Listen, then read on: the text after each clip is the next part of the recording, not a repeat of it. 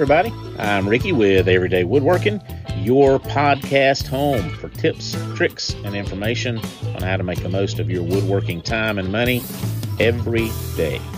Welcome back to the show. If you're a regular listener, you know we're in the middle of a really fun series about the best places to buy bargain tools. If you haven't listened to earlier installments, you'll probably want to go back, check out episodes 2 and 3, and that will get you up to speed. Also, if you've watched or listened to us before, you may know I never record a show without having a cup of coffee in my hand. It's kind of my vice. I try to give a shout out though to our favorite people in the world by using a coffee mug with their company logo or favorite saying on it. Today, I am once again using one of my favorite coffee mugs here from WCON 99.3 FM, my country up in Cornelia, Georgia, which is just up the road from us. One of my favorite stations. And man, thank you, WCON, for this coffee mug. I love it. This isn't one of these cheapy mugs. This guy is thick, and it keeps my coffee warm for a long time, so I like it. Hey, if you got a business and you got coffee mugs with your company logo on it, send it to us. I'd love to add it to our show, give you a little free advertising too. So check out the show notes for our mailing address, and you can send your cup along with a little info about yourself or your business. All right. Our last show was all about garage sales, or as I had said, as we Southerners like to call it, we don't call them garage sales, we call them yard sales. Not that anybody's selling their yard. I don't know why we call it a yard. I guess because you're having a sale in your yard. Anyway, I don't know why I'm explaining that. The plan was, though, to bridge that episode on over into estate sales and private buys today. I'm going to change that up just a little bit, though, because the more I think about estate sales, the more I think it's just they're so similar to yard sales. They are different, I understand, but they're so similar to yard sales. I was going to rehash most of my points from last week. I felt like that would be kind of repetitive. So anyway, I'm just going to group my estate sale stuff. Wow, I couldn't say that 5 times really fast. My estate sale stuff in with my yard sale stuff. And even though, like I said, I know there's some differences, I think I'm just going to lump those all together.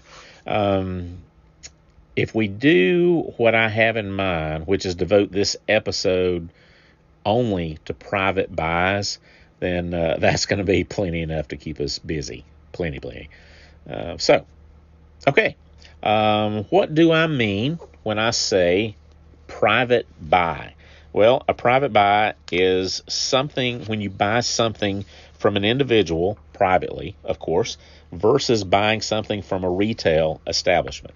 Now, that could be brick and mortar. That could be online, either one. But I admit, I know, with that definition, that's pretty broad.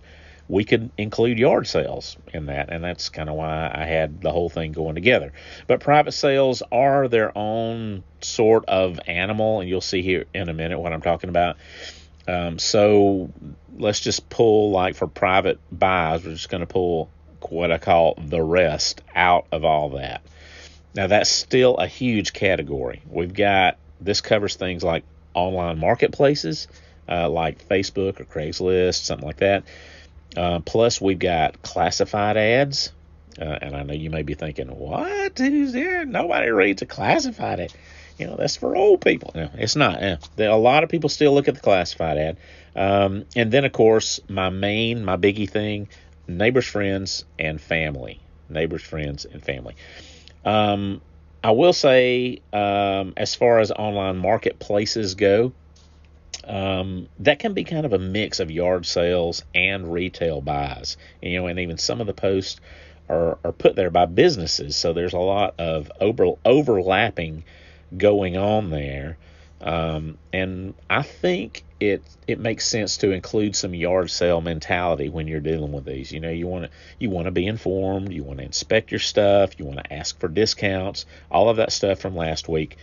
One big additional thing is, though, when you're buying from an online marketplace, when you do your in-person transaction, like when you pick up your stuff, you want to do that in a public place. I mean, if possible. If it's a drill, that's easy. If it's like a commercial table saw, that's going to be kind of difficult. But in general, if we're talking about power hand tools, which is generally what I'm talking about here, make it a rule to meet that person in public. Don't go to their house. It's just, in this world, I hate to say it, but there's just a bunch of crazy people. And if you don't know the person, it just pays to be as safe as possible. So do that in public. Also, when you pay for your item, do not pay. This should go without saying, but don't pay for your stuff before you get it. If you pay for your stuff ahead of time, you Venmo them the money, and then you say, we'll meet tomorrow at Kroger, you may never see them. And then you're up the creek. So just don't do it. Just say, hey, I'll Venmo you or I'll PayPal you once we get together and I take a final look at it. If they have a problem with that, you should have a problem with them. Just walk away. Don't do it. Just don't do it. Okay. Classified ads. And again, you're probably thinking classified ads are for old people. That's like a dinosaur. Nobody uses classified ads. They are not for old people. They're not just for geriatric folks. So they are still around, and they, in my opinion, they still hold some potential amazing treasures. And I'll tell you why in just a second. There are, of course, I'm talking about classified ads like in the back of your local newspaper. There are online classified ads too, and you can use those. But for what we're talking about today, I'm talking about paper in your hand, flip to the back 2 or 3 pages. That's where they are. When you deal with classified ads, you still want to ask questions. You still want to meet publicly. When you do your transaction, you still want to pay after you take a look at it, on and on, yada, yada, blah, blah, blah, so on and so on. Still do those things. But I will say, I think the classified ads might have an even better chance than, say, like an online marketplace. Because if someone's posting something in the local paper in the classifieds, usually they're having to pay to do that. That's going to weed out some of the riffraff really quick, because it's going to weed out a lot of the riffraff. Some dummies are really persistent. They're going to pay, and they're going to be jerks anyway. But by and large, that's going to help you really weed out some of the junk. So that's all I'm going to say about classified ads. Great place, commonly overlooked. Don't think that it's just for your grandparents, because it ain't. All right. Now on to neighbors, friends, and family. In my opinion, one of, if not the best, source of great quality, great priced power tools. But the key is this. One very simple thing that most of our crazy world just does not do anymore, and it's such a shame. That is visiting. Visiting. Talking. Hanging out, chewing the fat, stopping by for no reason, getting to know people, letting people get to know you. And I'm not just talking about your neighbors. Most of us, hey, if you're like me, dang, most of us don't even visit our family more than a handful of times a year. My aunt lives 5 miles down the road. I bet I don't go over there half a dozen times a year. Shame on me, right? It's just we have fallen out of the habit, and it's such a sad thing. Such a sad thing. So visit with some folks. And I'm not just talking about seeing people at church or at work or at Home Depot, or something like that. I'm not just talking about that. I'm talking about going to someone's house, getting out of your truck, spending some time with them, having a conversation. It's not that hard. But we are out of the habit. You'll find out very quickly, though, if you start to get social with your peers, you will find out very quickly that you probably both have things that you don't need that the other one uses. I mean, like that neighbor that's a weekend woodworker, they might have a drill press they never use anymore. And you might have like a router that you've outgrown. Wow, what a coincidence. Maybe y'all can just trade. Maybe he'll buy your router. Maybe you can just buy his drill press for a song. Maybe he'll just give it to you because his wife is like hard up on him to make some room in the garage. You never know, but you will never know if you never stop by. And I'm not just talking, though, here about like networking. I'm talking about building a relationship with people in your life, and the tools and the equipment that comes into play because of that is just this beautiful byproduct of a web of human interaction that goes far beyond a saw. Okay, so having said all that, though, let me say there is a flip side to this. There is another side to this coin. You have to make sure you keep some things in mind. Number one, know what you don't need. I mean, if somebody's trying to, I can't think of a specific example, but if somebody's trying to give you a tool that you have no need for, do not get it. Guys, and I'm speaking specifically to the guys because you know how we are. If somebody offers us a power tool, we're going to want to take it. We're going to want to take it. And number two is don't take home junk. Somebody offers us a piece of junk that's a power tool. We think we can fix it. For some reason, we're going to want to take it home.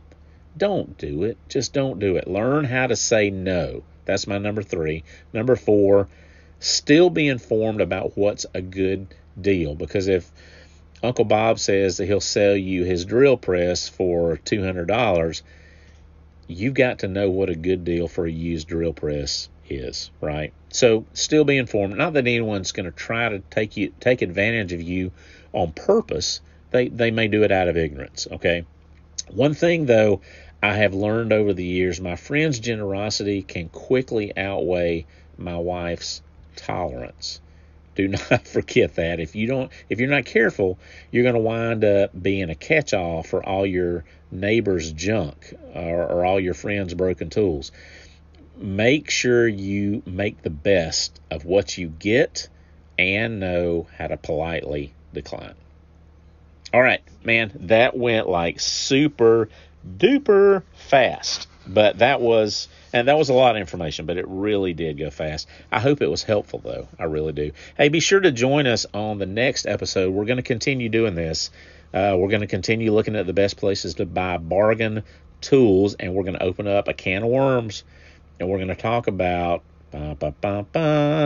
Home Depot. I know a lot of us buy our tools at Home Depot. I know a lot of people whine and moan about it, but you can get some good deals there if you know what you're doing. So you definitely don't want to miss that. That's going to be a lot of fun.